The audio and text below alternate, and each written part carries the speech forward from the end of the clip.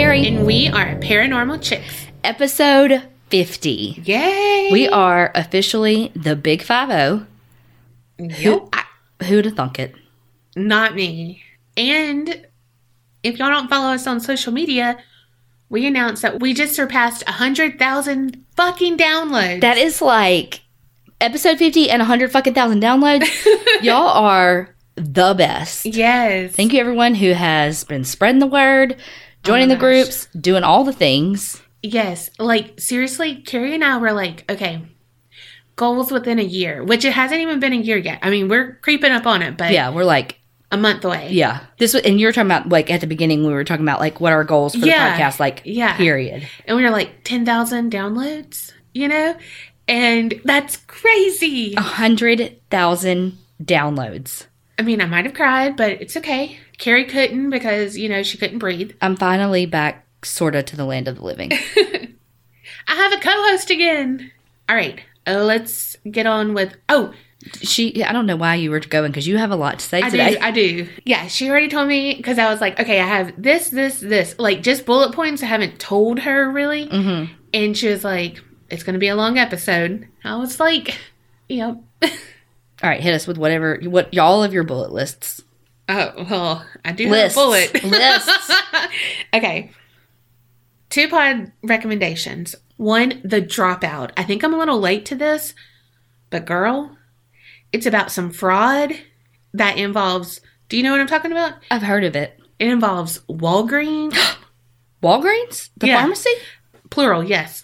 They have multiple greens. Mm-hmm. It's like a golf course in that way. Yeah. Your friendly neighborhood pharmacy. Not a plug. Yes. And it's really not their fault. But anyway, it's really interesting. It's a short, like, 6-episode thing. Another one, if you want to binge, is Crime Junkie. I'm way late to this, but I really like it. I've listened to all the fucking episodes. Nice. And this is just a repeat from last episode. We are like 80 people away from being able to give away $25 gift certificate to our merch store. And we'll be coming out with new merch really soon. How do they get that? Oh, you need to join. Because you didn't tell. I suck. This is why I need a co-host right here. Because I even have it, like, wrote down. That's what's sad. To be able to win the gift card, you have to join our private Facebook group. Mm-hmm. Literally just be like, join, and we approve. There's an announcement, and you just are like, hey, I'm here. And then if you invite anyone too, you get more drawings. But we have to get to 500 people before March 17th.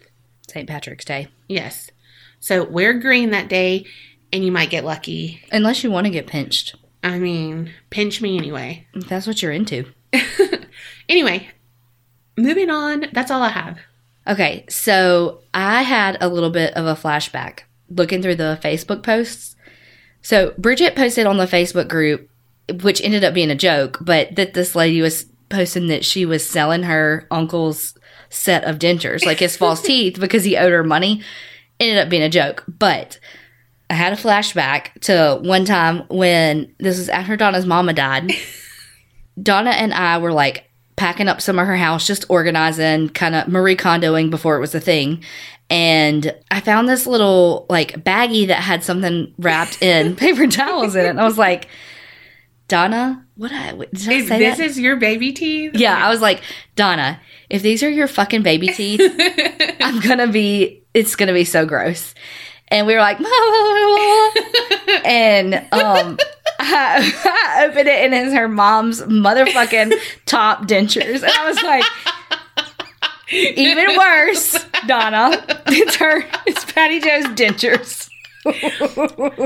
Okay, in my defense, I did not put them in that. That's how it came from the hospital. Mm-hmm. She never came home, and that's how it is. I don't even know how I got them back. Someone else brought them, but I was like... Did they? Uh-huh. I mean... I bet it was... Like, probably Tiffany or you were... No, you weren't. I was here, in Tame. so. I bet it was when they cremated her. Oh, yeah, probably. I can't even remember. Well, anyway, why did I think that your baby teeth would be in a fucking biohazard bag?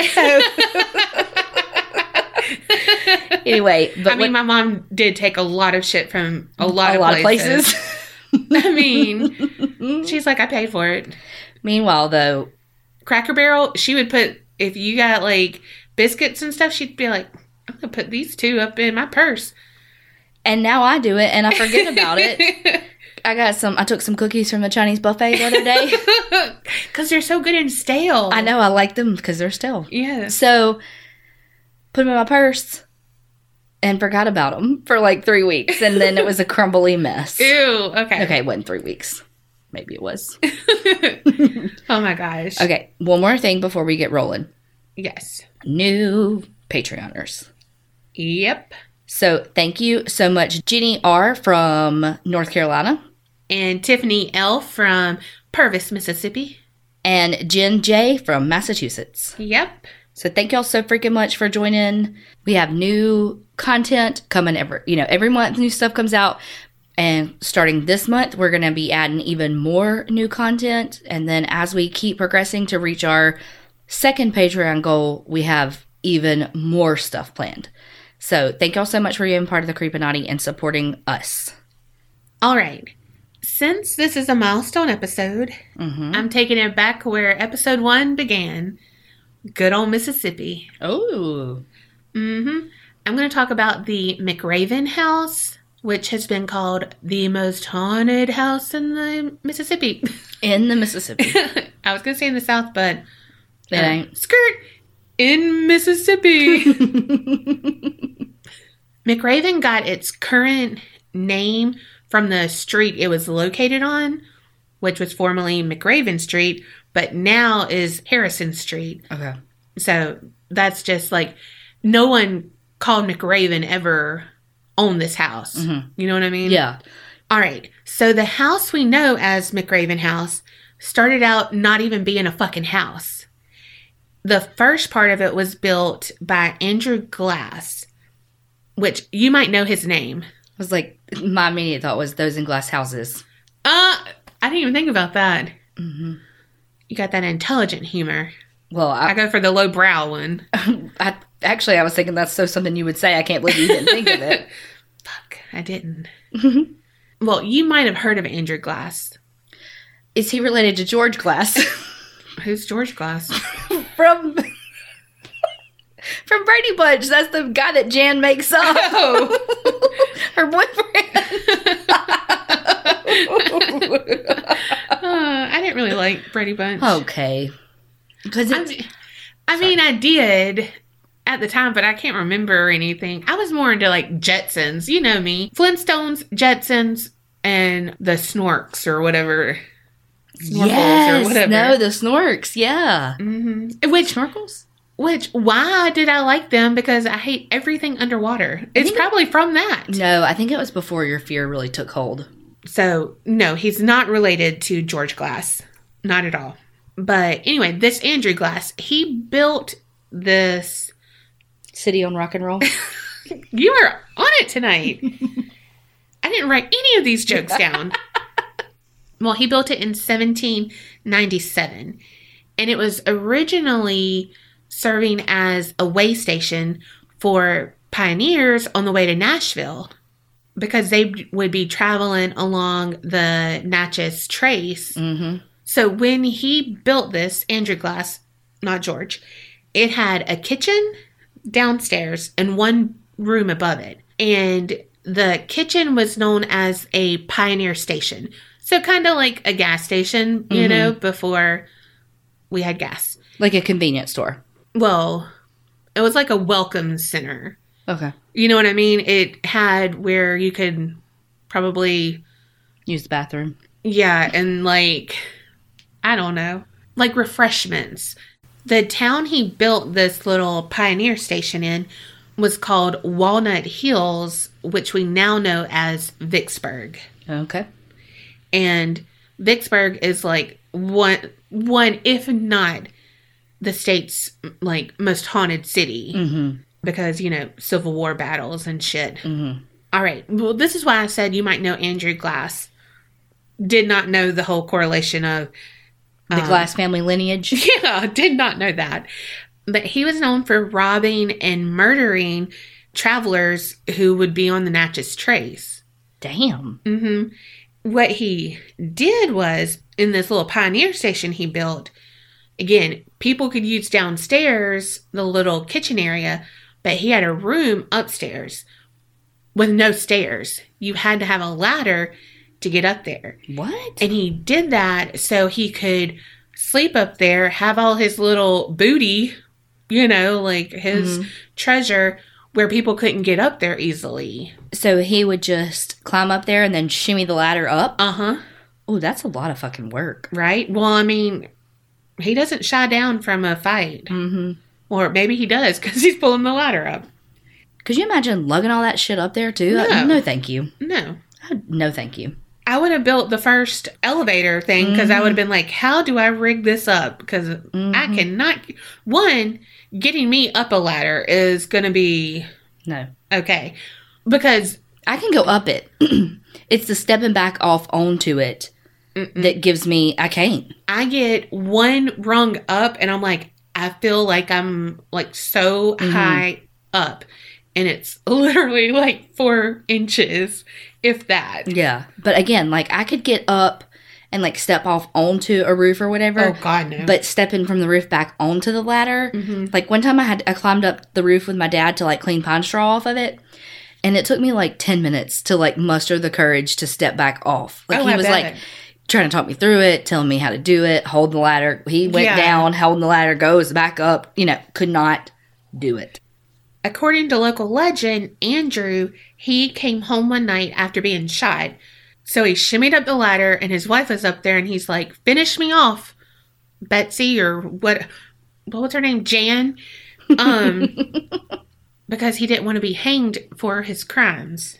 So Andrew was the first person to die in the McRaven house, but not the last. Dun, dun, dun. Thank you. In 1836, the sheriff at the time, Stephen Howard, he bought the house with his wife, Mary Elizabeth. They closed in the balcony that was off of that top room, added a set of stairs because... Hello. Yeah. A dining room and 2 side balconies and an upstairs bedroom, like another one. Yeah, damn. They spent some moolah. She. Wee wee. That's what I want to say every time you say that. Well, they were enjoying their house, and Mary Elizabeth got pregnant because she didn't have to go up those stairs like that. However, she died in the upstairs middle bedroom during childbirth or right after. Yeah. And that was in late August of 1836, and she was just 15 years old. Yeah. Shit. How they have all that money to do that house reno and she only 15 years old? Because he was probably 40. True. So he lived in the house for a couple of years with the kid because the kid survived. But then he was like, deuces, I gotta go somewhere else. And he sold it to John H. Bobb in 1849. And he was a brick manufacturer and a sawmill owner. So... definitely she. Mm-hmm. Well, a front entryway was added, a parlor, a flying wing staircase, another upstairs bedroom, and a dressing area. They were all added.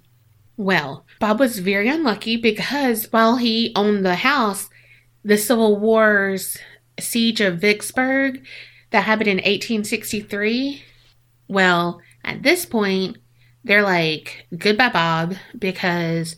we're going to use the house as a Confederate field hospital and campsite. And, back in the day, they could just be like, later, and you're fucked. Since it was located so close to the railroad, it was like a main place for the battle because all of their shit could be right there. Right.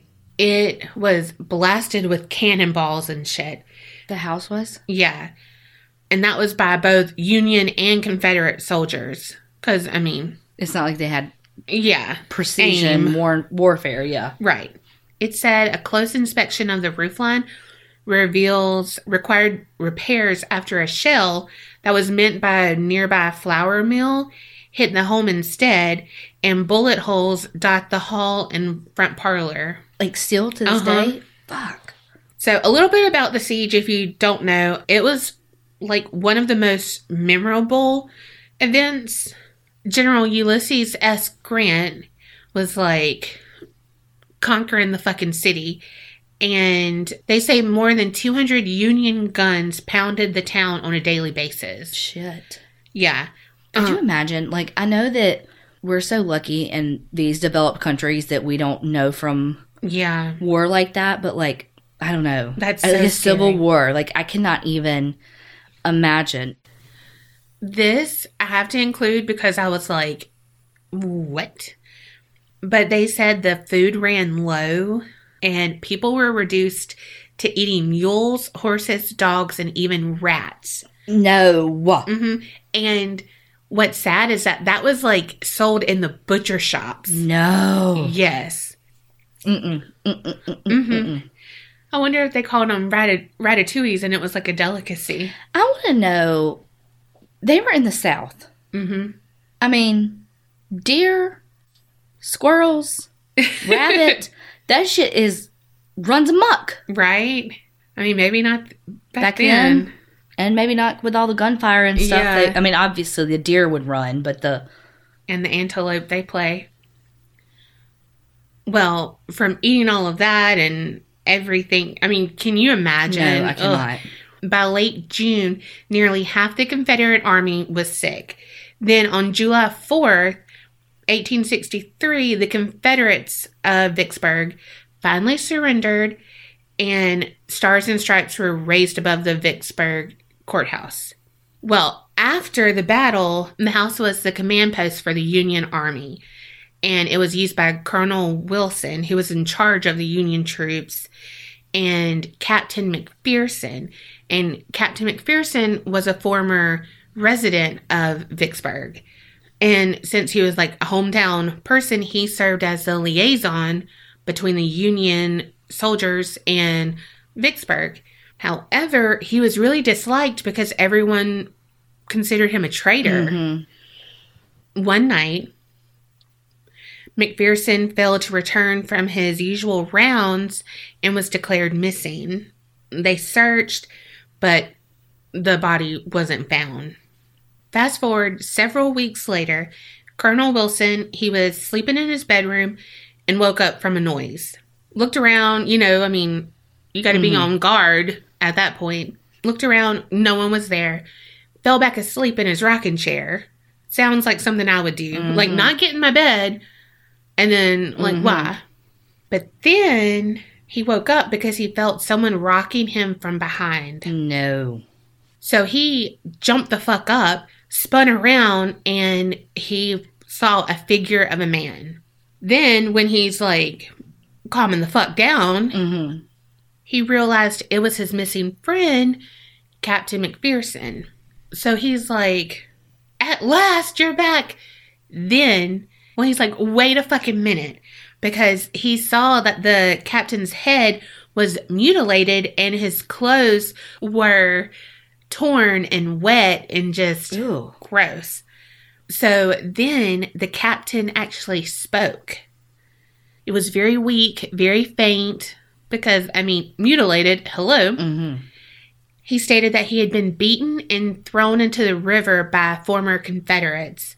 He told the colonel, do not try to avenge my death, because he didn't want the next generation to grow up hating them like they did right now. Mm-hmm.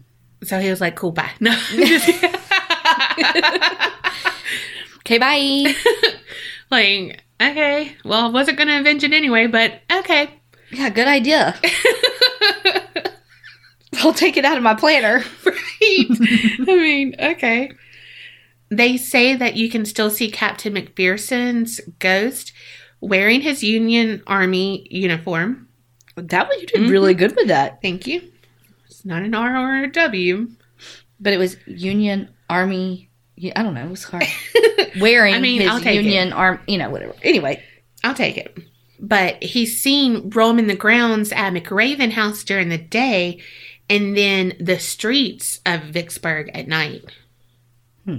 And they say he is looking for his murderers. Dun, dun, dun. Almost a year after the siege, John Bob, he gets the fucking house back. Well, yeah, he's like, this is my motherfucking house. Yes. All right. So John Bob, he is like, back in my house. Let me get this fucking straightened up. Living his best life as a Duggar. That's what his name sounds like. Well, on May 18th, 1864, John Bob, he noticed a group of 6 drunken Union soldiers picking flowers from his garden. And he was like, this bitch. Those motherfuckers own my grass in my garden. Don't walk on the grass. Like, fuck you. So he was like, get the fuck off my property. And they're like, oh, probably peed on his fucking flowers, you know. Well, so remember, he's a bricklayer. So he picks up a fucking brick that he has in his yard and he chunks it at him and he knocks his sergeant to the ground. And he's like, fucking 10 points. No. So the soldiers left and they were like, cursing him, not like, I curse you, like, fuck you, motherfucker. Right, exactly. Damn, did you read my story? Mm-hmm. Okay. George Glass is really my boyfriend, and he told me all of it. So when they're cursing at him, they're like, we're going to come back and burn down your fucking house. So John Bob, he reports the incident to the federal commander of Vicksburg, who was Jennifer. I was going to say, they are very progressive down in Vicksburg. Okay. General Slocum. And he was like, all right. I'm going to take care of it. I'll like all these people who are responsible, these 6 people, I'll handle it. But was in like a get the fuck out of here kind of way. Mm-hmm.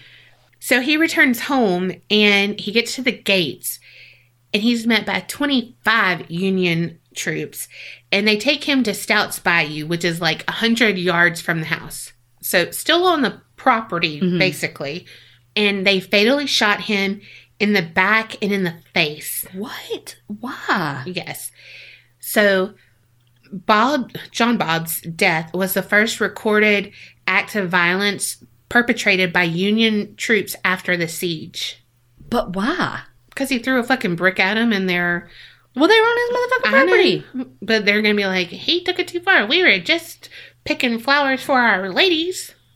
Okay. I mean... I know. But He loves me. He loves me not. This could be like on an episode of... The Neighbor thing? Yes. And that show gives me Neighbor from Hell or whatever? Fear the Neighbor. Yeah. That show gives me so much anxiety. Yeah. Because, like, you can't get away from it. It's just your house. Yes.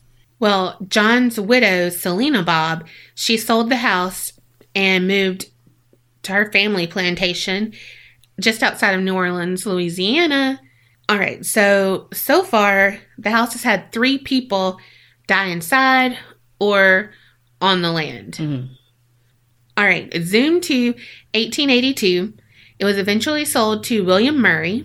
So him and his wife, Ellen Flynn, raised 4 daughters, 3 sons, all in that house. Jesus. Well, William Murray died in the house in 1911. His wife died there in 1921. Their daughter, Ida, died in 1946, and the son died in 1950. All in that house. That's a lot of souls. Yeah. All right. So from this point on, there's 2 siblings that live in this house. It's their daughters, Annie and Ella Murray. Well, both Annie and Ella, they are unmarried. So, they call them spinsters. Mm-hmm. And they lived alone in the house with no modern conveniences aside from a telephone. Well, because, it's the 50s. So probably like TV and like TV, washing. Okay. Yeah. And they had no contact with the outside world except their doctor, Walter Johnston. In 1960, Ella Murray died at the age of 81. And so her sister Annie sold the house and she moved into a nursing home. Can you imagine? No, I cannot. My gosh. Just so sad. Also, like, who gets the money for that house? Oh. Because... probably one of their siblings that just didn't live in the house. Oh, maybe. I do not want to go there and ask them, hey, who got your money? Yeah. At this point, the house was in, like, disarray. It was so, so bad. So bad that neighbors and residents nearby didn't even know it existed. What? It was so overgrown. The upper story was completely overgrown with the vines. Just, oh my gosh. Greenery everywhere. And when they moved out, you know, like you see this house, obviously you're like, what the fuck? Where did that come from? Yeah. And so people looked inside and they said that they had resorted to chopping up furniture, like, which was now antique furniture, for firewood and stuff. So that's why I'm saying, like, they might not have even had electricity. And, like, later in life, I don't know. But can you imagine, like... No. Oh, gosh. How do they eat?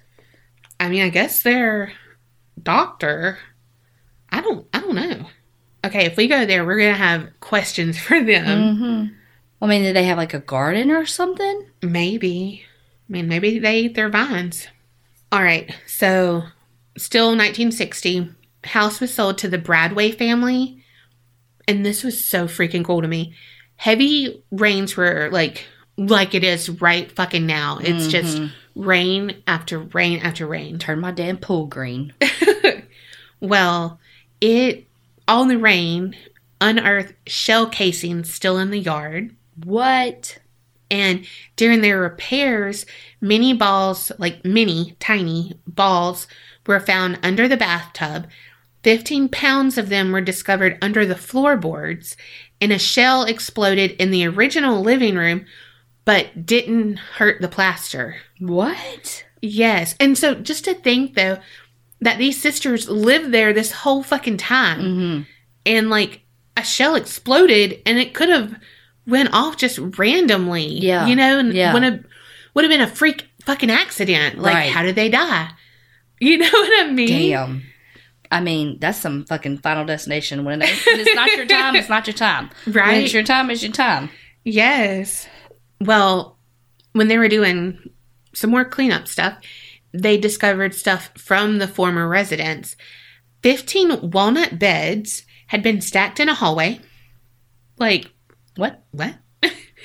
Okay. One, that's scary. It makes me think, like, what were you trying to keep out? And black floorboard paint, and I was like, okay, what's special about that? Yeah. And it was like a Pennsylvania German practice. So it just showed, like, the Union having control of the house. Yeah. Like, just northern people's influence on the house. And they also found toys whose paint was protected because it had so much fucking dust on it. Oh, no, ma'am. So it's now on display. Did they leave the dust on it, or did they wipe the fucking dust off? They wiped it off. But now it's on display. That's disgusting. Right? Well, I mean, it makes me... Now people can be like, your house is dusty. No, sir. I am preserving my paint. Okay? All right. So, with the help of the fucking dust, they were able to put all this shit on display, being like, this is what they used to play with, all you spoiled Tamagotchi kids. And so it was open to the public for tours in 1961. To the people who bought it from the sister that moved in the nursing home, opened it up for display. Like, they cleaned it up, renovated it, dusted everything. Yes. Got a Roomba. Yes. Okay. Not sponsored. Or invented at the time. I mean, they were the Jetsons. True. Living in the Flintstone. Dating George Glass. Damn. You know what Carrie said to me years ago? I was like, well, it couldn't have been the other day because I haven't said much in the past week. No voice and all. No, because she used to watch Nick at Night all the fucking time. And I just don't like a lot of old shows like that. Like I Dream of Jeannie, all of that. Well, now Nick at Night is like all of the shows that we grew up on. And by grew up, you mean when we were at the latest. I mean, high school. Yeah. Like Friends. Like, that's Nick at Night? Like, what? Anyway. Like, I don't even watch it. Like, you know what I mean?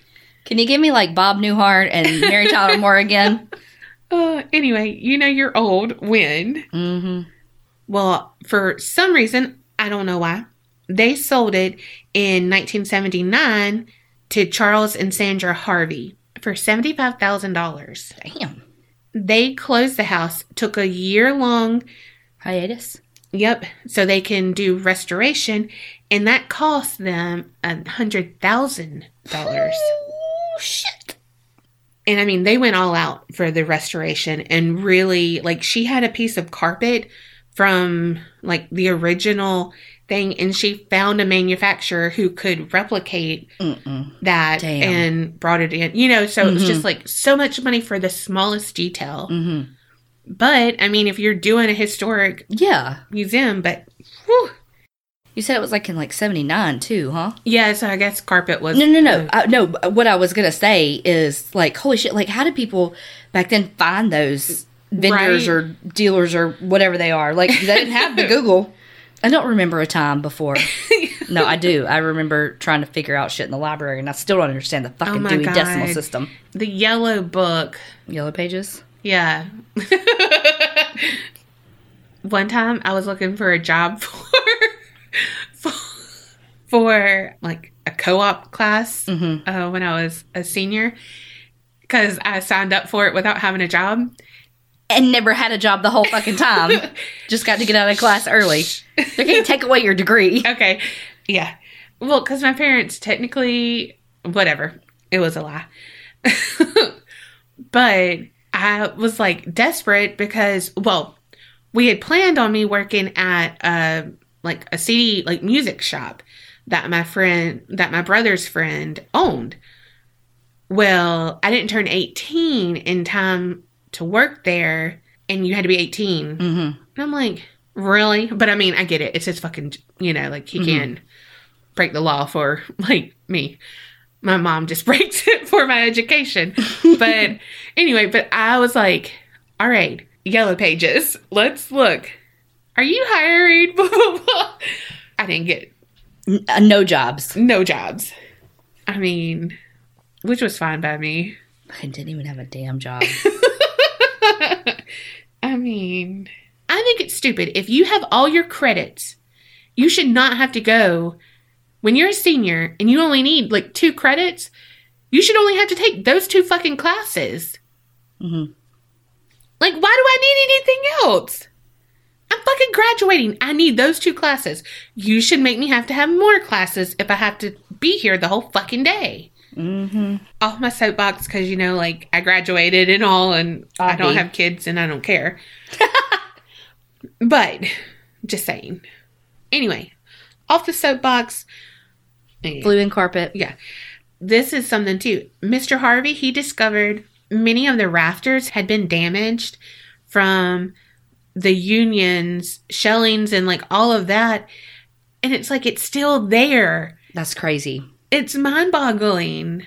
When they opened their doors again, they're up in Vicksburg Sunday Post. Oh. They were featured. But they just wanted to restore and then move on. Yeah, like sell it? Yeah, they were like OG flippers. They never lived in the house. But they had to stay overnight several times because they'd have to protect it from vandals. What? Mm-hmm. This is why we can't have nice fucking things. What? That makes me mad. Look, don't steal my shit. And don't fucking ruin my shit. Yes. They worked hard for their fucking money to be able to restore that place. And it's like they're doing it for the community. Public. Yeah. Ugh, gosh. All right, so they moved to Natchez, sell the McRaven house to Leland French, and they sold it for $275,000. So they didn't get a whole lot of money out of it. $100,000? Oh yeah, they did. Oh my God, yes they did. Again, math. You think they got like $5,000 out of it? I was like, not that much. Oh God. Wasn't even a hard number. So Leland, he did even more restoration work, was perfecting it, making it everything you would think it is, you know? Mm-hmm. It was featured in July 1963 issue of National Geographic magazine, and it was called Time Capsule of the South. And Leland was the first person to live in the house, and he lived like in the basement. So it had a modern kitchen and like a room. Mm-hmm. But he's been the first owner since the Murrays. Mm-hmm.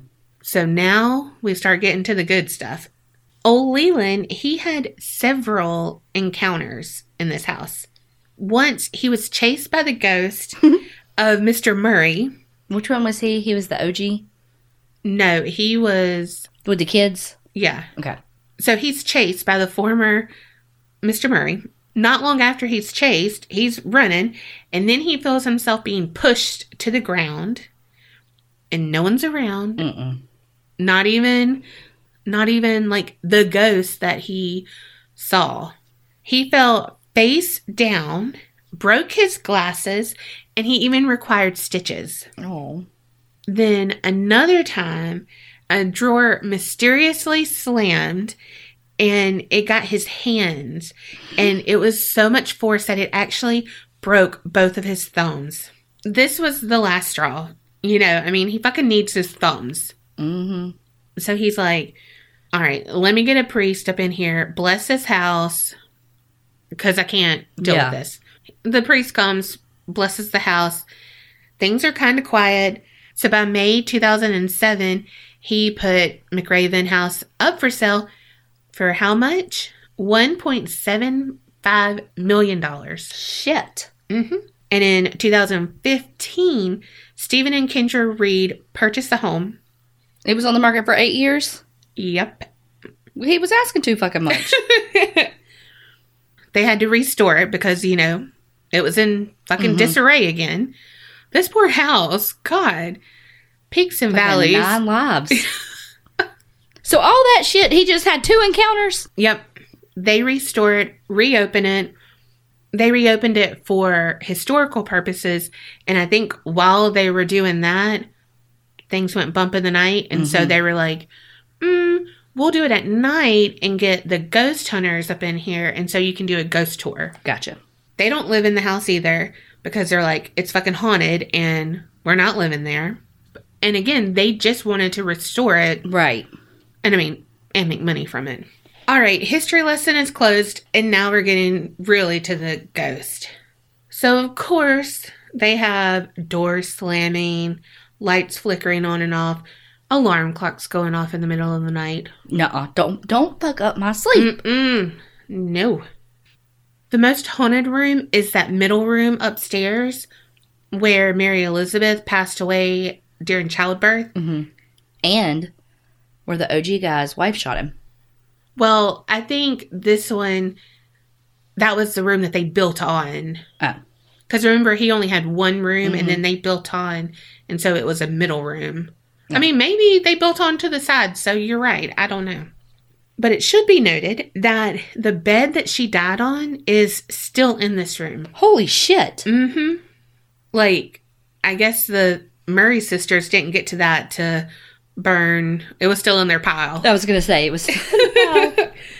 Witnesses have reported that the lights turn on and off during the night, and no one was living there, remember? Mm-hmm. And so at the time, it was the Bradways who owned it, and they would get so many late night phone calls saying like, hey, someone's in the house, see the light on, blah, blah, blah, blah, blah.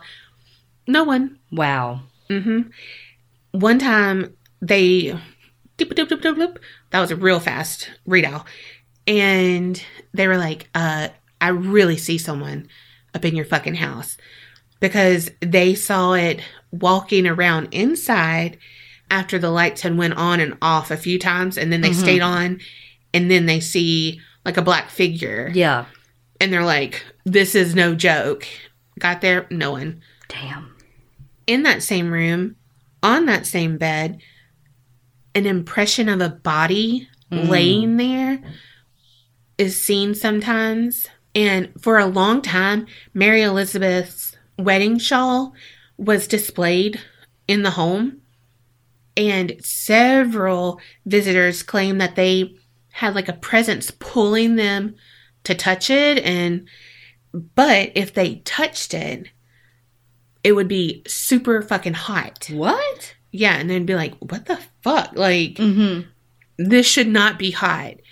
And if it wasn't hot and you're like, must feel it, gotta blah, blah, blah, and admire it, an unseen force would rip it from your hands. That's so weird. I wonder why, like, it draws them to it and then, like, punishes them for being drawn to it, basically. Yeah. So I found this blog called Southern Lanyap. Janie is the blogger. And she said that she and her husband visited the house and she had never heard of it. Didn't know it was supposed to be haunted. They went during the day.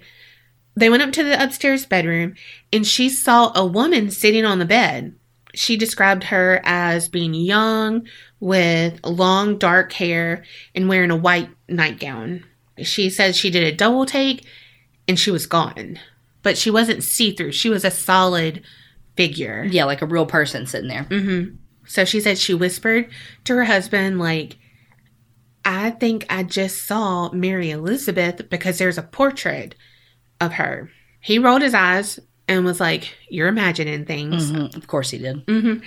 And then the tour guide told them this is a room where where Mary Elizabeth, blah, blah, blah, blah, blah, the whole thing. And she said her husband was like, okay, I believe you. Yeah. And that was super fucking creepy. Yeah. Oh, sorry. Yeah. Another common place besides her bedroom is the stairs. And they'll see her walking up or down. Again, long brown hair, white nightgown.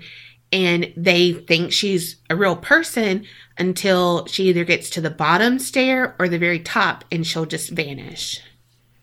That would scare the shit out of me. Oh my gosh. Here's where you were talking about. The next hot spot is Mr. Glass's old room, old Andy Glass. One time a tour guide was in there and suddenly like a chair that was just, by the by, it picked itself up and slammed on the ground. Mm-mm. No need to be extra. No. Then they're on another tour and one of the people was like, does that piano still work? That's so something I would fucking ask. Mm-hmm. And like the guide pressed the key, nothing came out, so wanted to be like, okay, you could have just said no, but yeah. Okay, be extra about it. I was going to say, give us all the theatrics.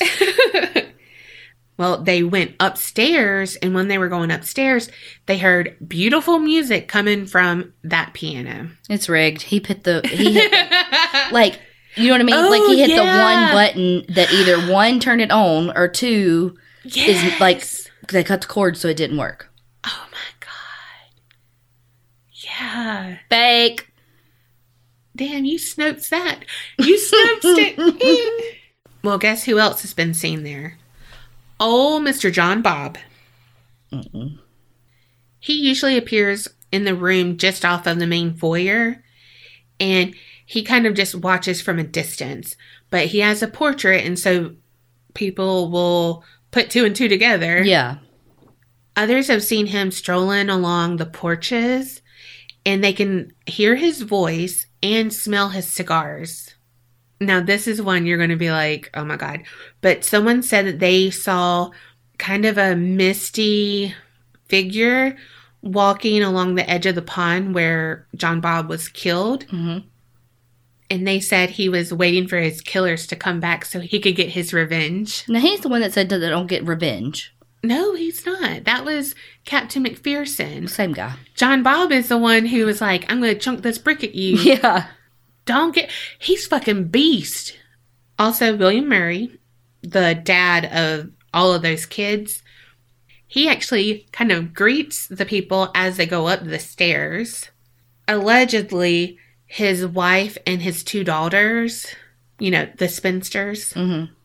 they were on the grounds early in the morning. One visitor reported seeing Ella standing by the stove in the kitchen. Just randomly. She was probably looking for a fucking walnut bed so she can burn some shit. She's probably fucking hungry, being like, God damn, just give me something on this stove. Of course, since it played such a major role in the Civil War, lots of soldiers are seen, and Captain McPherson is seen still in his uniform and sometimes still with his head all bloody and stuff. Also, there are 11 unknown soldiers' bodies buried on that property. Damn. And they found arm bones and leg bones buried too, just randomly, when they were, doing landscape.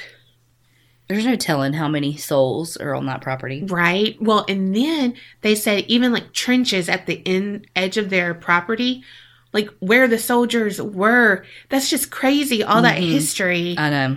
Like people were in there who lost their lives, who just, oh, that's so crazy. I know. The current owners, they have a general manager. His name is Evan Winchell, I think. He said that when they were restoring it, from the last that word. Yes, dilapidation. I don't know. That's not even a word. Whatever. When it was bad. The construction workers would feel their arms and legs being touched and their feet sometimes pulled when they were on the ladders. Like, no. That's fucking dangerous. They say that doors close and lock without anyone touching them.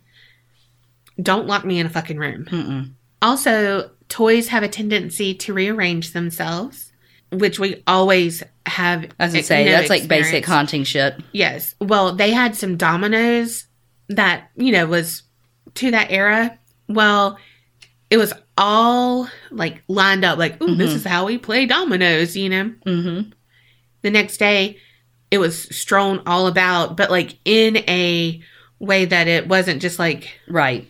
The wind blew it. Or somebody tripped on it leaving. Yeah. Well, it was a table. They could have knocked it with their knee.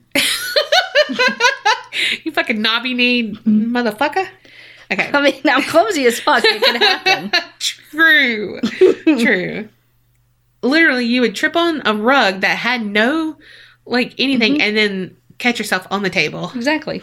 True. All right. So, last but not least, the Dybbuk douche had to make an appearance. This motherfucker always showing up.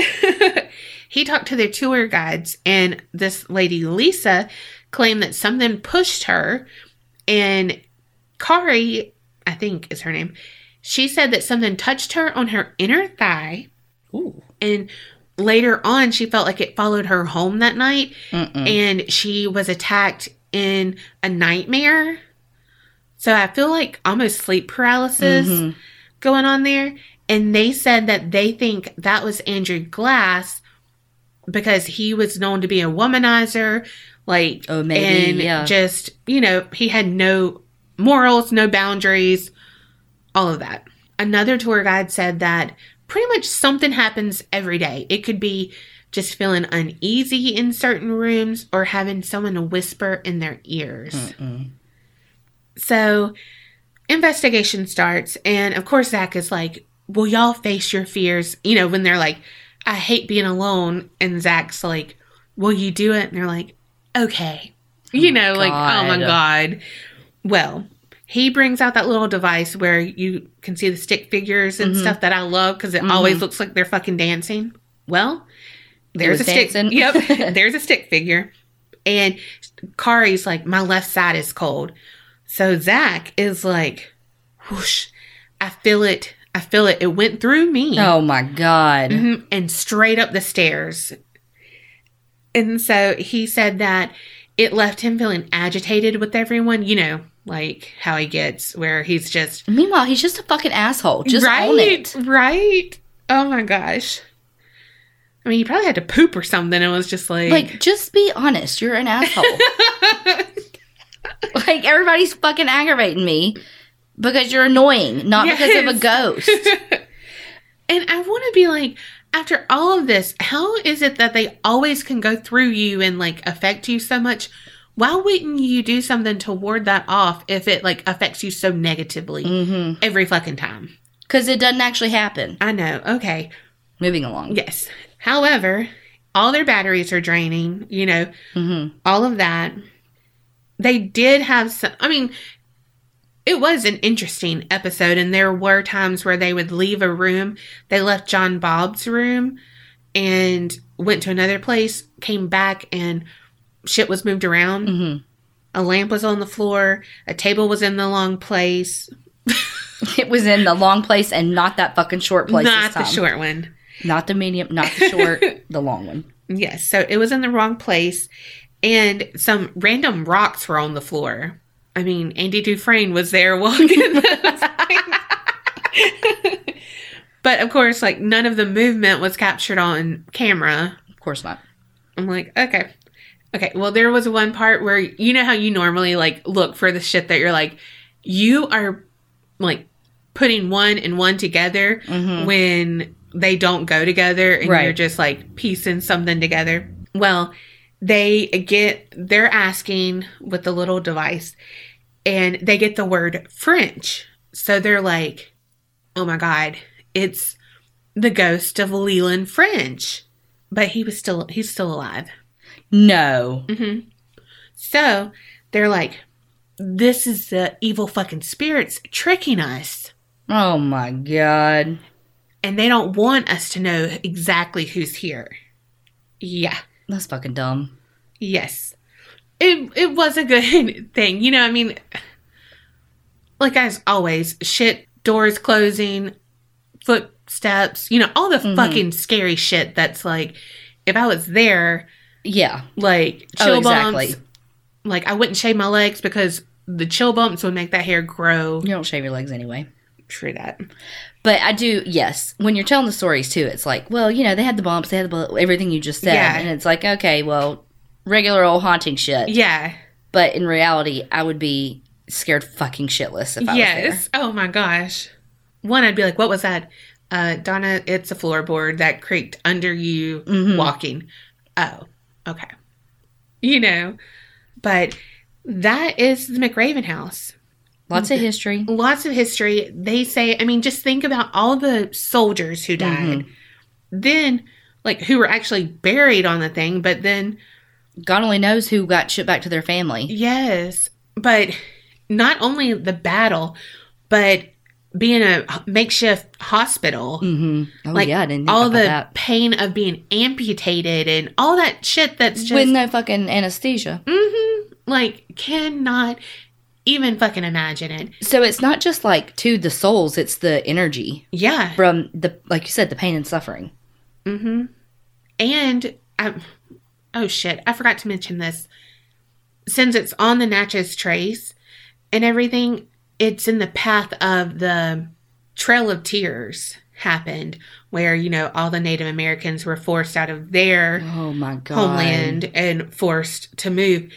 It's along that. So, God knows. Well, and honestly, too, Vicksburg was such a big, like, hub in the South. And so there's no telling what came through there as far as the Underground Railroad and stuff, too, for the, you know, slaves escaping and stuff. So, well, and just like that Andrew Glass, the Natchez Trace, like, it being a hub, everyone coming through there, you know, there was a lot of crooks who's waiting in the fucking bushes.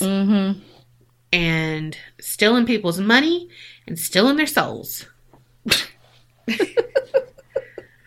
A lot of history, and just to know, like, it has to be, like, magnetic to go there. I want to go just to feel it. I just think it would be interesting to go there now, knowing what we know. Yeah. To see, again, just feeling what it feels like. Well, thanks for the history lesson. You are very welcome. Well, like most ghost stories with historic homes, it's more about the shit that happened than what still lingers. Yeah. So, what's lingering with you? Oh, God. Let's just hope that my voice lasts this whole story. Okay. I totally should have gone first today. But in honor of the 50th episode. Okay. And my fuck up, I'm doing Jack the Ripper. Oh, fuck. Let her rip. It was funny, damn it. Okay, so I'm going to be honest. Oh, fuck. I didn't know shit about Jack the Ripper. Like, I mean, like, I knew serial killer, unknown, like, Yeah. whatever. But I didn't know much about it. So I was like, okay, how can I do Jack the Ripper if it's going to be a little bit different than, like, everything? Well, you can't. So what I thought we'd do, we talk a little bit about, well, Avi, the victims, and talk a bit about some of the suspects. Mm-hmm. And then I think to me, the most fascinating thing about this case that I've kind of delved into. Conspiracy theories? No, was the kinda, but not really, was the culture of the time and specifically of London with the Victorian era that they were in, and just like how things are becoming more, I don't know, we'll go into it, but just like basically the social and economic implications that I think led to this. Okay. Also, did you ever watch, I didn't finish it, honestly. I can't think of the name, imagine that. But it came on, I want to say USA or TNT. And it was like London back in those times. And it fascinated me that they had an illustrator come and have to draw the crime scene. Yeah. Oh my gosh. I know. Well, and this too, it happened like right as Sherlock Holmes and all that was kind of becoming a thing. Mm-hmm. So I think that like there was a wave of people being more interested in like crime and that like salaciousness. Jack the Ripper is known by many names. Mm-hmm. One is the Whitechapel murderer, the leather apron, and some other shit. Leather apron? Not the good kind of leather. Oh, fuck. Okay, so I just kind of want you to picture it. Where I love doing stories in England, apparently. Because I was about to say we're going to go across the pond again. And I was like, shit, I think I said that before. But we're also going to time travel back to 1888. Oh, so he's not. He didn't time travel for that one case. We are. Oh, God. At the time, Whitechapel was a district of London that was very impoverished. It's interesting, though, because of all the Jack the Ripper / Whitechapel murderer business, Whitechapel got this reputation of being way more seedy. Yeah, impoverished and than it actually was. Like, one podcast I was listening to about it was saying how, like, in fact, places like Notting Hill and, you know, all those other fancy places, they had areas that were much worse, but because of this, it just kind of got this stigma. Yeah. I like this Mad Gabs we're playing. Mm-hmm. Of course, it's 1888, so there's not like public transit and all this stuff, so people tended to live where they worked, right? Well, in the East End of London, which is where Whitechapel was, it tended to be more slaughterhouses, shit like that. Like where they would... Yeah. What's that stain and leather thing called? Anyway. What? Yeah, but so it was just like a bunch of like kind of stinky jobs, you know? Yeah. Like, of course, all I can think of right now is a slaughterhouse. But so it was... Yeah, so like slaughterhouses, the word I couldn't think of earlier, tanning, like whatever. Which, again, tends to be more like smelly kind of stuff. And so it was just, there wasn't a lot of housing. The other thing, too, was the populations of immigrants was growing because you had an influx of people who are Irish because it was around the potato famine. And then you also had a bunch of people who were Jewish coming in, fleeing from Russia and just other kind of Eastern European type areas that were flooding in too as refugees. Mm-hmm. So you had this huge influx of people and nowhere to put them because you're kind of getting this like urbanization movement where these jobs are coming because of the different, like, again, the two things I can think of, slaughterhouse and tanning.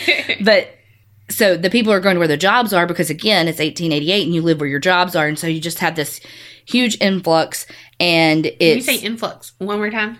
Influx. It's a huge influx of people, which led to overcrowding, significant poverty, and just like the housing conditions and stuff were so shitty. So people were... There was nowhere to put people. The housing and stuff was so awful that they would have, like, basically you had 3 options. On the street, in a workhouse, which is exactly what it sounds like.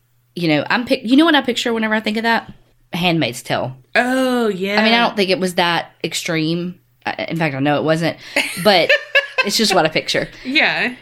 So, streets, workhouses, or like these shelters. So, the shelters were basically like... Because you also have to remember how fucking cold London gets in the winter.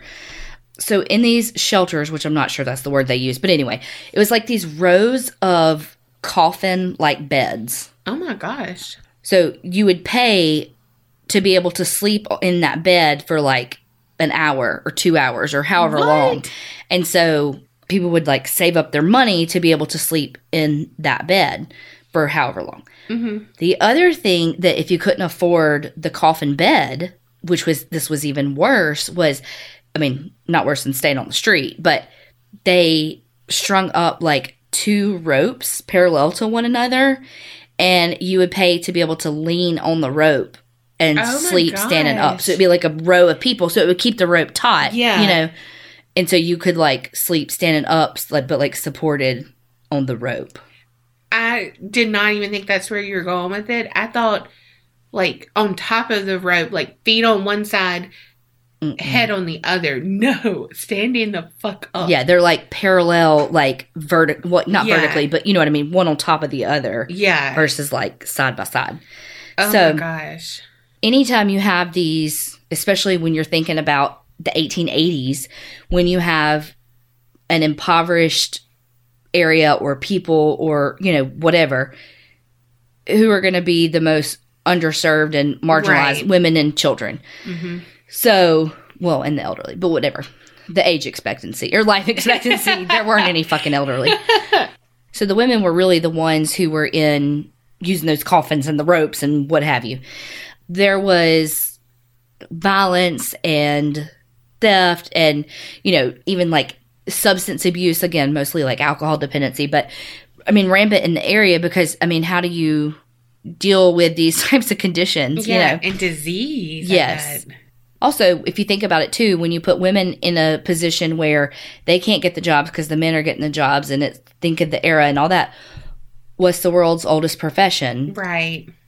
So a lot of women became sex workers in order to make, and not like, hey, they're full-time sex workers. Like, it was like, okay, I'm going to do this one job. Yeah, so that you can go lay in the coffin for an hour. You know what I mean? That kind of thing. So it wasn't just... They weren't making a living. Right. So in 1888, so London's Metropolitan Police estimated that there were, in Whitechapel alone, so of the East End of London, you got Whitechapel, there were 1,200 women working as sex workers and 62 brothels. Holy fuck. Well, and that's what's so hard too. There's so many women doing it that you don't have repeat customers probably because you're a dime a dozen. Literally. And I mean, and you know, you're asking for 20 cents and the girl down the street's going to ask for 10 just to go get an hour to lay down. You know what I mean? Gosh. So, supply and demand. Basically, we don't know shit about Jack the Ripper. We don't know how many victims there were. We don't know if it was one person or multiple people or... You don't know Jack. Exactly. Ripper. Is that where we get you don't know Jack? No.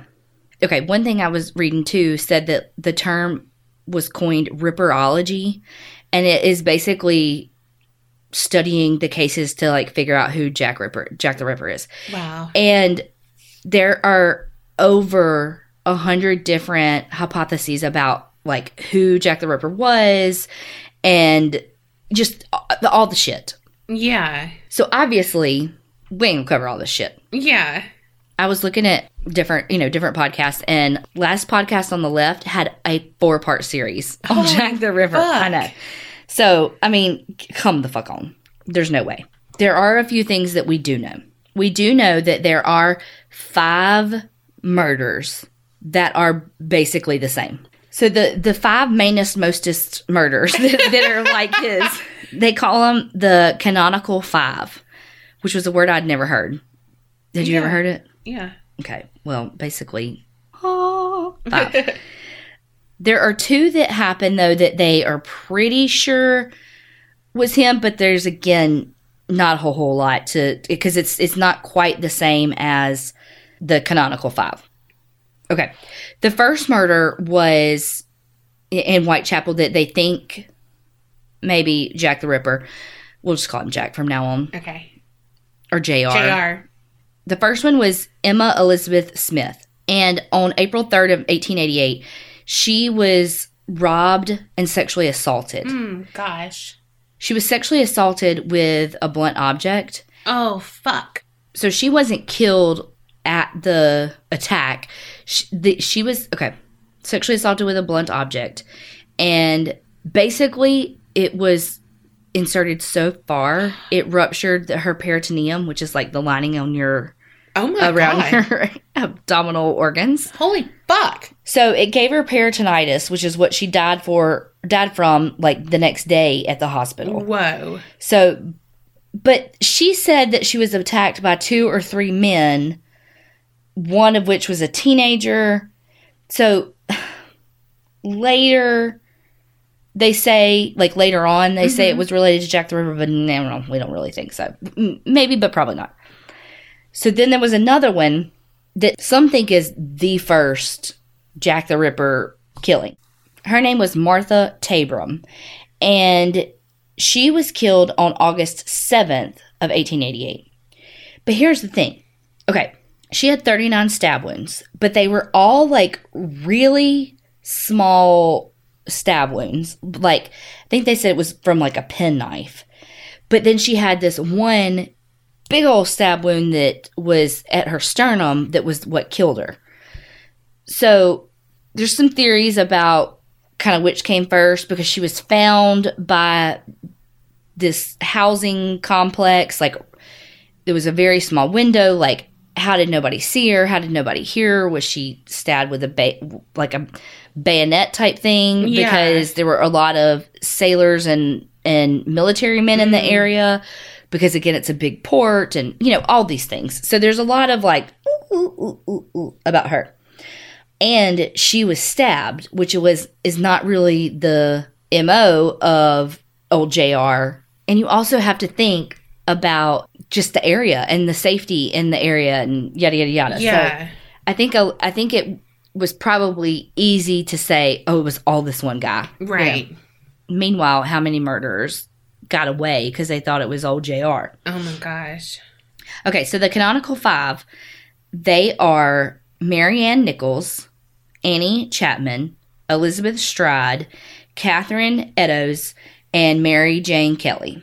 Another thing I learned from a podcast about the whole Jack the Ripper thing is that and all these people who live in England are probably like, no, but is that when you look at like a grid map of the city, there's a lot of alleyways that kind of lead to nothing, or like dead end. Like, there's just a lot of places where you can go and not be seen. Right. So it was in Whitechapel.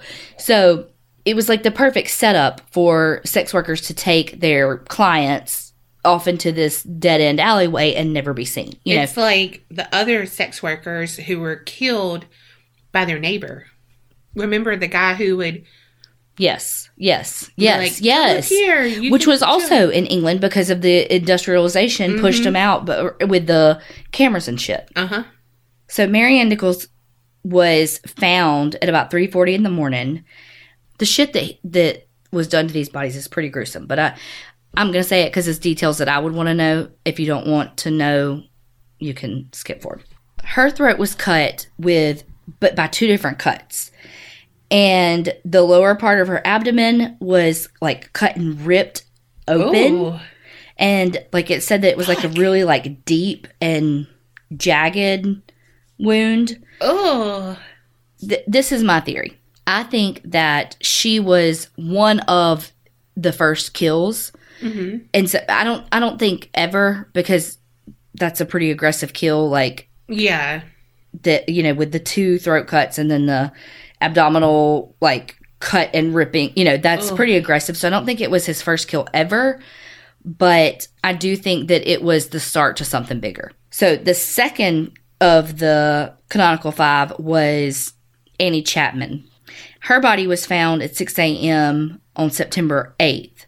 And so I also think that the times in which the bodies are found is pretty interesting, because it's like, it's turning into morning, but it's also like, I mean, kind of exactly the time frame that you would think of that people would be out looking for a sex worker. Yeah. You know? So just like Marianne Nichols, Annie Chapman's throat was cut with 2 different cuts, and her abdomen was slashed, but at this time it was like entirely cut open. Ugh. Her uterus was removed. Ew. And it's like they had the police had some witnesses. Like one witness said that they saw her at 5:30 and that she was with a man, dark-haired guy, but described him with like a shabby, genteel appearance. So, you know, it's just like, yeah, not a whole lot. Then Elizabeth Stride and Catherine Edos were both killed the morning of September 30th, 1888. Elizabeth Stride's body was found at 1 a.m. And here's the thing, though. Her throat was cut with 1 slip, and it like severed a main artery. Ooh. But there was no like mutilation to her. Okay. And so they were like, okay, either he knew her? No. Oh. Either it wasn't him, or he was caught and couldn't finish, which is why he moved on to Catherine Edos. Some people, though, said that they had seen Elizabeth Stride with somebody, like a man, but again, differing descriptions. Some stuff said it was dark hair. Some people said that he was fair skinned. Some people said he was dark skinned. All these different things. Are all of these women sex workers? I don't know.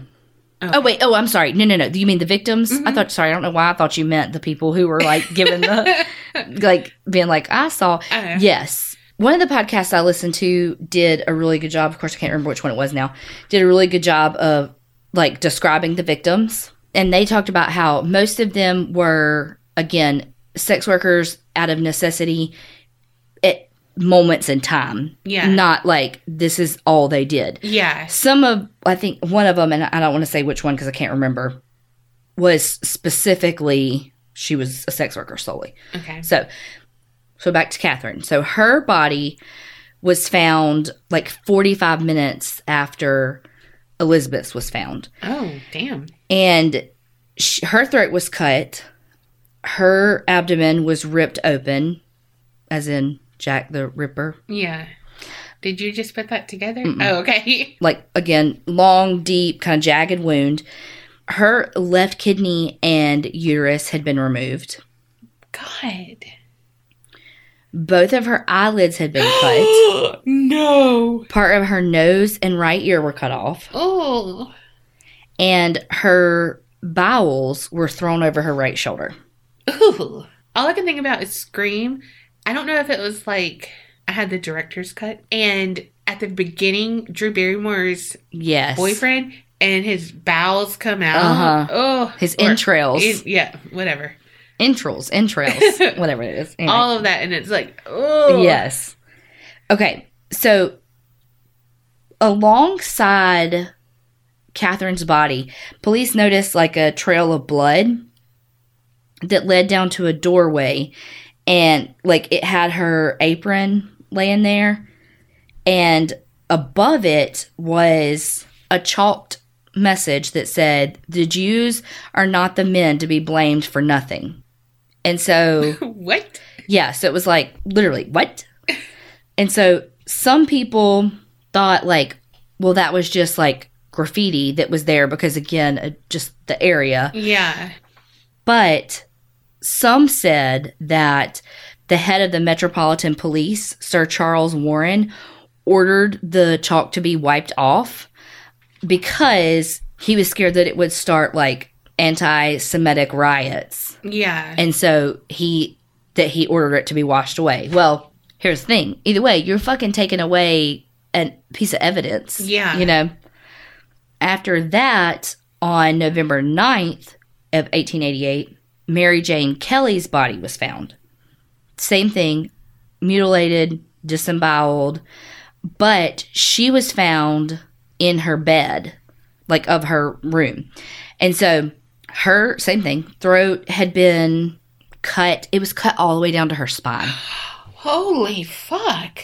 Her abdomen was almost completely emptied of the organs. Oh my God. Like, I can't even imagine what, like, a hollow body looks like. I know. You know? I mean, besides the obvious, but... Yeah, I know. Oh, well, my God. Also, her nose and breasts were cut off and, like, placed on the table. Ew! Mm-hmm. So, okay, one article said that her heart was missing. Another article said that her heart was laying on the table, too. Her entrails, is that how you say it? Entrails? Yeah, I think so. Entrails were draped over a picture frame. What? And it said, okay, the article that said that the heart was on the table also said that her body had been skinned. So I don't know about that. Oh, God. I couldn't even say my H. Whew. It's huge. Okay, so the thing, too, is that the canonical 5 murders were all obviously at night, like I said, because it was all, like, in the AMs when they found the bodies. Yeah. And it was either it was always on or close to a weekend. So it was either right at the end of the month or right at the beginning of the month, like, kind of in that, like, week and a half span. And then, like I was saying, too, with if you go through the murders, you can see the progression of the crimes, you know, where they're each getting a little more brazen, a little more gruesome, even. Yeah. Okay, there are some later murders in Whitechapel that may or may not be related to JR. Mm-hmm. And it's 4 additional murders. So you got the canonical 5 and then 4 more. So Rose Milett, Alice McKenzie, the Pension Street Torso, and Francis Coles. Gosh. So Rose was found strangled December 20th of 1880. There was no signs of a struggle, and her throat wasn't cut or anything. Like, basically, the police thought that she accidentally hanged herself.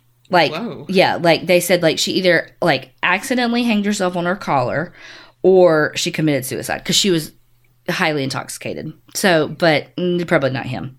Yeah. And then Alice McKenzie, she was killed July 17th, 1889. So, and then, but there was, you know, her carotid was cut. And so they're like, okay, well, maybe not.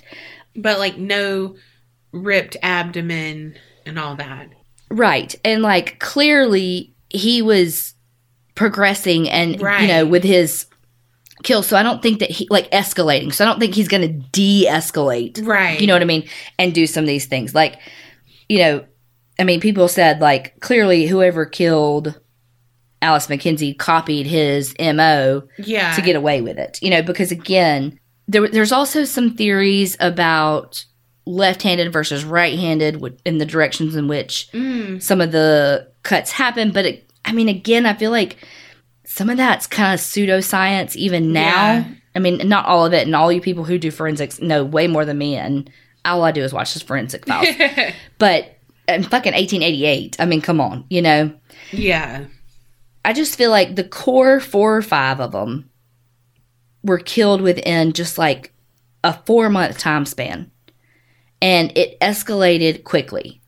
Now, do I think that the very first one was the first one, period? No. Right. But I truly think that whoever did it left the area. Yeah. And either died or went somewhere else or something. But, like, I just feel like the level of, I mean, he disemboweled them. You know what I mean? Like, that you would know that. You know what I mean? Like, you don't do that and then go back to, you know what, let's strangle her. Right. And not just even disemboweling, like, hanging them up over the picture frame and shit. Like, taking it to a whole nother level. It's like creating a, what's the word I'm saying? Like a scene. Like he's like, you know, why can't I think of fucking words? But he's setting a stage. Like he's, you know, putting the victims how he wants them and putting their parts where he wants them. So, or she. I mean, we don't actually know Jack the Ripper is a man because, I mean. True. There's no sexual assault. So again, that, you know, then they found the, I don't know if I'm saying that right, but Pinchin, Pinchin Street torso. It was an unidentified woman, September of 1989. So I just think that too, and then we're going into like 1891. Like I just think that those are like, that's like 3 years later. Yeah. And that there were so many kills right there together that I just don't think that it's any of these. Now, there is one, Annie Millwood. So she was admitted to a Whitechapel workhouse infirmary. She had stab wounds on her legs and lower torso. And she ended up living, but, well, like from the attack. But after she was discharged from the hospital, she apparently died like a month later of, quote, natural causes. So she probably had an infection. But, so again, it stands to reason that she could be the first victim. If you look at the escalation, he went from just stabbing to, you know, and then there's another one, Ada Wilson. This was March 22nd, 1888. So we've gone from February to March. And if you think about the progression of the dates, she survived being stabbed twice in the neck. Golly. So, you know, again, there's some people who potentially could show the progression of his crimes. Yeah. There was even a 7-year-old boy that was killed, similarly to one of the original victims that they think may be Jack the Ripper. But they, like, the kid worked, like, delivered milk or something, and his boss was arrested twice for the murder, but never, you know. If old JR did these, if it was one person, there's no fucking way he strayed from his victimology that much. Right. All in all, though, they interviewed more than 2,000 people and had upwards of 300 people that were investigated, and 80 people were detained at some point as part of the investigation. So there were 2, essentially, police departments that handled this. The Metropolitan Police and the City of London Police, from what I can gather. And so there were some territorial issues, just like we see on like CSI and shit now. Kind of one of the first profiling that we get is a police surgeon. His name was Thomas Bond. And they said, okay, give us your take on JR's surgical skills. And he said, I'm going to kind of paraphrase him a little bit, but there's a long quote. Basically, all 5 murders, no doubt, were committed by the same person or by the same hand. And it talks about the first 4 throats seemed to be cut left to right. And then with the last case saying that, like, due to the extensive mutilation, there's no way to say which direction the slashes were. But it's leading him to believe that, again, just based on how the slashes were, it was the same person. And then he said that he truly didn't think that the person had any kind of scientific or anatomical knowledge, even like technical knowledge, like as a butcher or a horse slaughterer.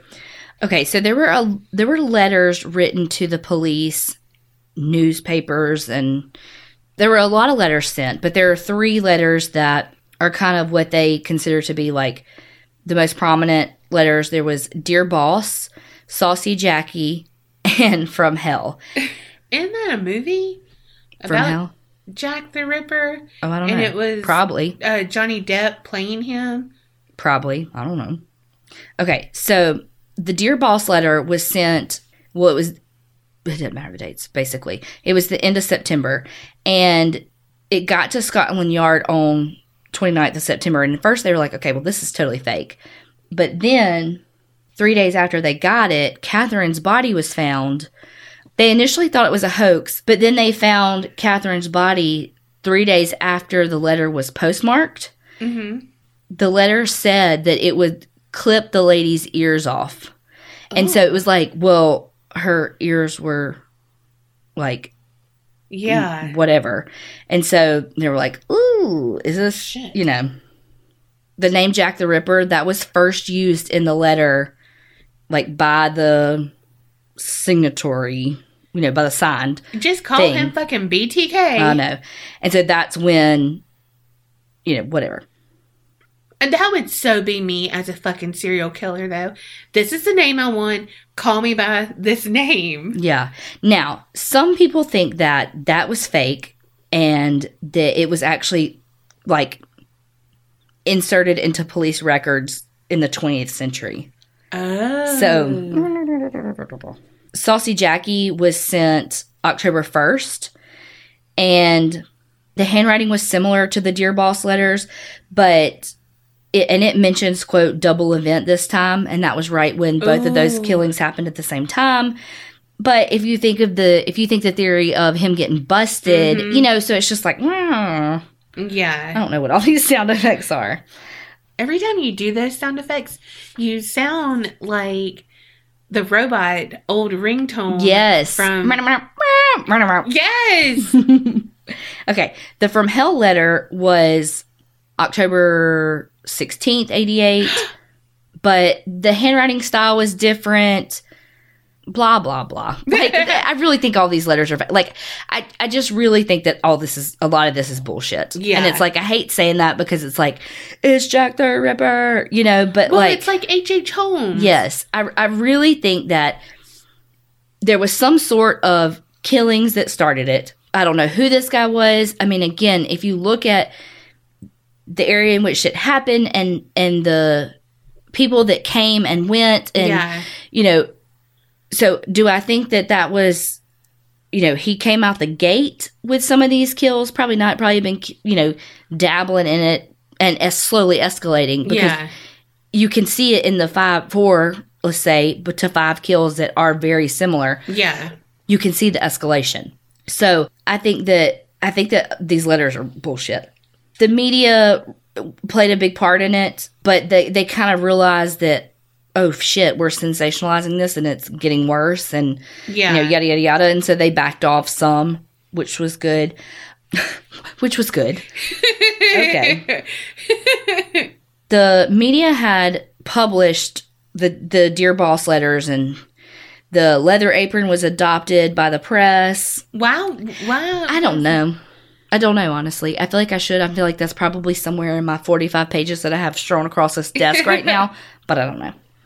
The name Jack, though, was already being used for another London attacker named Spring-Heeled Jack, like heel of your foot. Mm-hmm. He had a little pep in his step. Who he would leap over walls and, like, strike his victims and then escape as quickly as he came, they say. What the tigger's going on here? I don't know.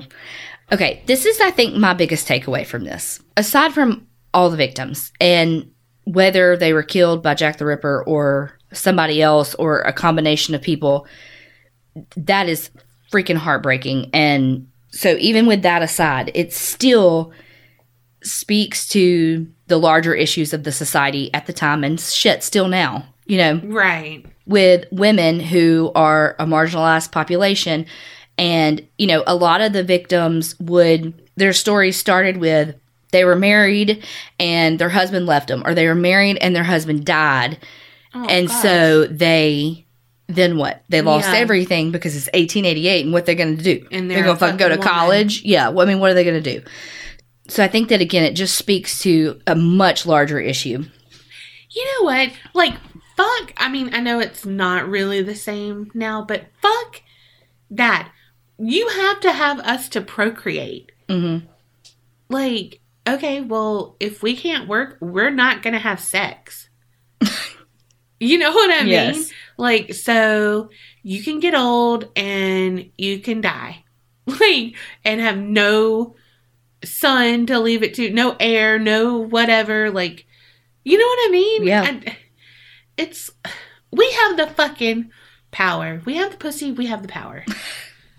I found this one theory that I liked. And it doesn't, what I like about this theory is that it acknowledges that the murders happen and that, because I mean, they did, you know, and it's not trying to say, well, it had to be one person or it had to be, it takes away from, it sets that to the side and says, okay, yes, this happened, but the way that we handled this was meant to be as like a cautionary tale to women who were only doing what they had to do, because it was women who were sex workers. And so the media was taking the chance to not look at them as a victim, but to say, hey, these women shouldn't have been out on the, you know, out late at night. Again, all the classic victim blaming that we see now, but magnified 7 million times because it's 1888. Yeah. So basically, the media used it to elicit fear in women to hold the morals in which they thought they should, i.e., don't be a sex worker. Right. Well, i.e., then fucking let me be an equal and have a fucking job, and then I wouldn't have to. And i.e., who gives a fuck if I want to be a sex worker? Exactly.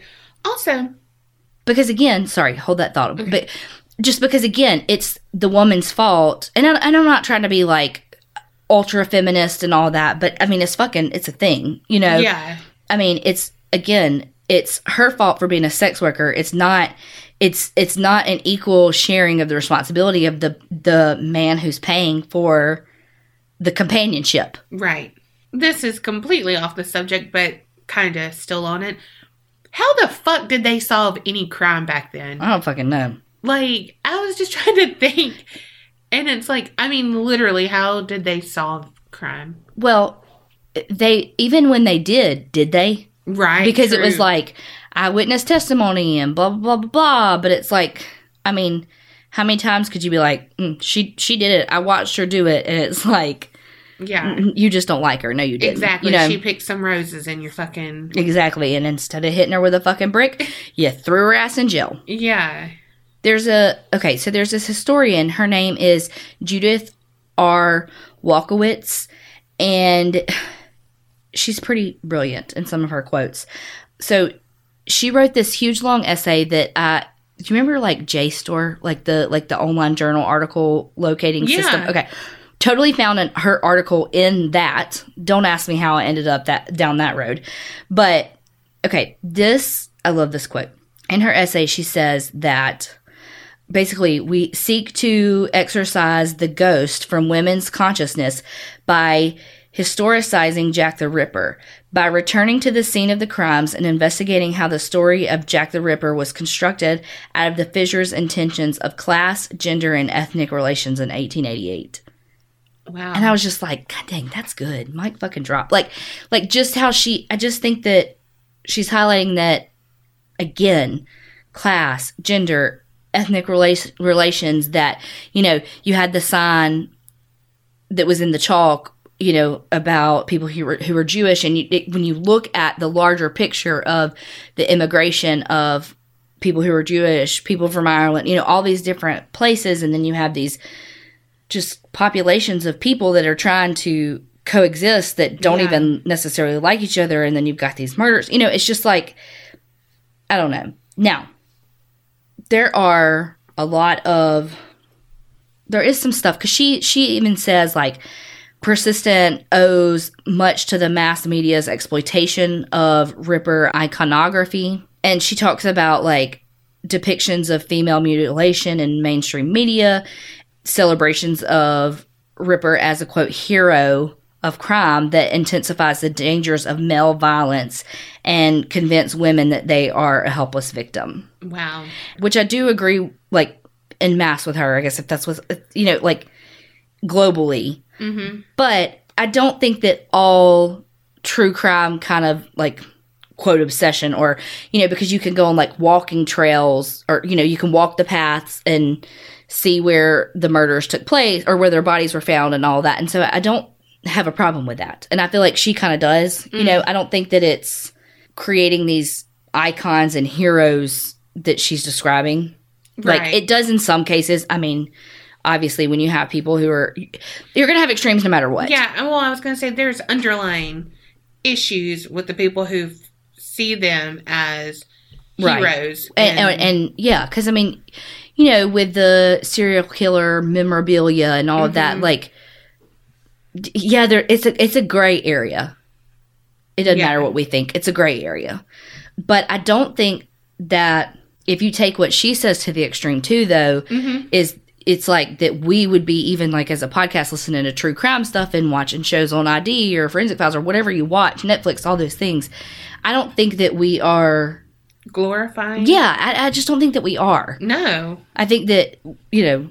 In the grand scheme of things, again, you're going to have extremes. And I feel like we're kind of middle of the road. I feel like as long as we're supporting the victims and their family, you know, just, I don't know. Yeah. Do you know what I'm trying to say? Yeah. We use this kind of to educate ourselves, not to, like, glorify what happened or sensationalize it. We, hey, don't go out to back alleys because there's no cameras there.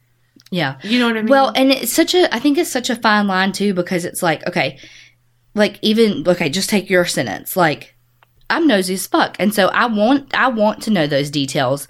Now, not every fucking detail because it makes my stomach hurt, but I want to know the details of like the mutilation and stuff that they received. Whereas, you know, some people don't want to hear that, and that's totally okay. Right. So it's like, you know, we're not glorifying it and then we're like, oh my God, you know, but it's like, I do kind of want to hear the details. But then on the flip side of it, you know, if you say, well, don't go in alleys because there's no camera, well, then you can't, you know, at what point does that become victim blaming too, though? Oh yeah. So it's like, which again is it's a fine line and a double-edged sword and all of those other cliches of protect yourself from becoming a victim, but we can't blame the victims. You know what I mean? Well, that's the thing. I'm not blaming you for, like, I'm not saying, she went in that dead end street, and so... Well, that's why she's died. Yeah. It's her fault. It. It's for me, if I'm driving, and it's like, oh, fuck, my car, like, my tire's blown. Let's not go down this side road. Let's stay on this main road. Right. Because there's going to be no through traffic here. Yeah. You know what I mean? So I know that. I mean, that's kind of... Yeah, I know what whatever. You're saying. Yeah. But some people might think, ooh, I'm on the main road. I need to get off to the side. So I don't get hit. Right. And it's like, no, so you don't get axe murdered, stay on the main road. Yeah. You know, I mean, I'd rather be hit than slowly tortured. You know, and that's what that's a big fear. And so I just want to know... different, and just some of these people they triumphed and they're survivors, and it's like, okay, how does she do it? Yes. So when you get in those, I mean, I survived as a thing for you know, and so I don't think it's not even like a morbid curiosity. I think it's just understanding human nature. Yeah. And how to protect yourself and how to just, again, understand, because humans are seekers of knowledge, and I don't think that the true crime, quote, fad is actually a fad. Like, I feel like it's just people who have found their people and are like, I mean, you know. Yeah, well. And are more vocal. And, I mean, because if you think about even just looking at TV, and there's always been crime dramas. And. Well, just newspapers. I was just about to say newspapers. I mean, hello, we're talking about 1888, and Jack the Ripper was sensationalized, and the newspapers were like, oh shit, we got to quit, posting so much detail. Well, posting. But, you know, so much detail. And, and all the things, words, because apparently I don't have a brain. I still have the flu brain. Which is a thing. But, so even back then, they were like, oh fuck, we gotta rein this in a little bit, you know, because... what gets the readers. Yeah. So I don't think I don't know. That was a random, like, of a soapbox. But I just think it's so interesting, though, when you really hear and look at what was happening in the time frame, really globally, too. Because, again, all these different countries problems were impacting the immigration that was coming into the East End, or, into England, into London, into the East End. Yeah. Well, what I love and hate at the same time is you think Jack the Ripper, holy fuck. But then it is like he probably did 4 or 5. And then the rest were, killers too. But it's like he's glorified. Other people are, skating under the radar. I mean, he is too. Because again, how the fuck do you solve a problem like Maria? But you know what I mean? So I hate that. Like H.H. Holmes, what a epic fucking letdown. Yeah. Because I was like, holy shit. Wait, what?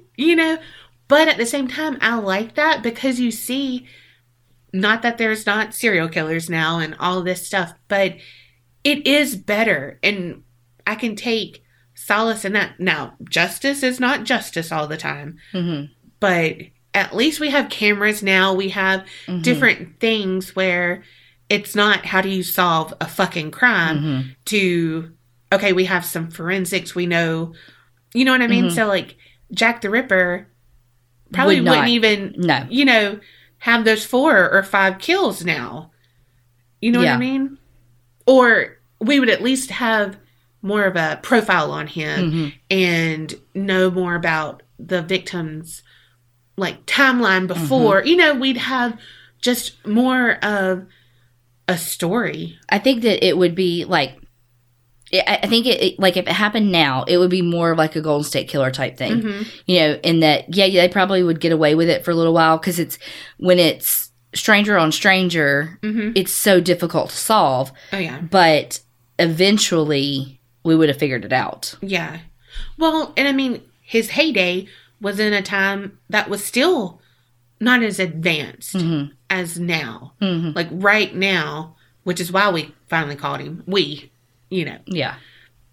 Zodiac is another one that I thought was like a mastermind. But I haven't even finished listening to that podcast because I was like, this is a letdown. Not because, I don't know, I just have like, oh my God, how did he get away with it? And it's not he got away with it.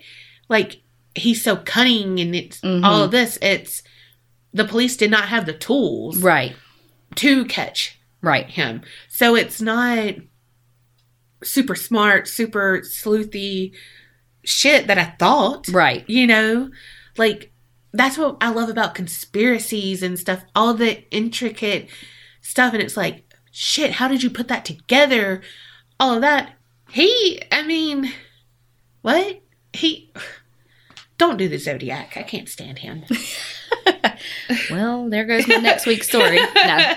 But you know what I mean? Like, I don't know. This did not turn into anything happy 50th. We're changing everything. And I said it really odd because I don't know why. All right, you want to do what we learned? Yeah, the whole last 30 minutes of this podcast was what we learned. Yeah, but I want to know what they learned. They're probably like, what? They're like, okay, so I got a history lesson. Yes. In the American Civil War. I got a history lesson in the socioeconomic status. No, the I can't want to call it the Elizabethan, but it's the one before that. The Victorian. Yeah, the Victorian era, Yeah. And the fucking potato famine. And, that would be my least favorite time. You can have all the damn potatoes. But do you know that we both did stories in the 1800s? Yeah, that's weird. Really fucking weird. Yeah, we did not plan this. Obviously, I did a Mississippi and she did. I'm obsessed with England. Apparently. I always have been, though. I always have wanted to go. I do, too. But then I get nervous that I'm not, not cool enough, but cultured enough. I know. To, I don't know. I need a tour guide that's not a tour guide. You know what I mean? Hey, we're going. Will can show us around and whatever. How about that, Will? Yeah, we just volunteered you, Will. Okay. What did we learn? We learned all about history. That needs to be number 1. Yeah. We learned that shit that happened back in the day still is happening in a different way. That rhymed. History does repeat itself. Fuck. Mind blown. Look, that's it. That's all we learned. That's got to be it. Yep. History fucking repeats itself. I mean, your Snopes again. True.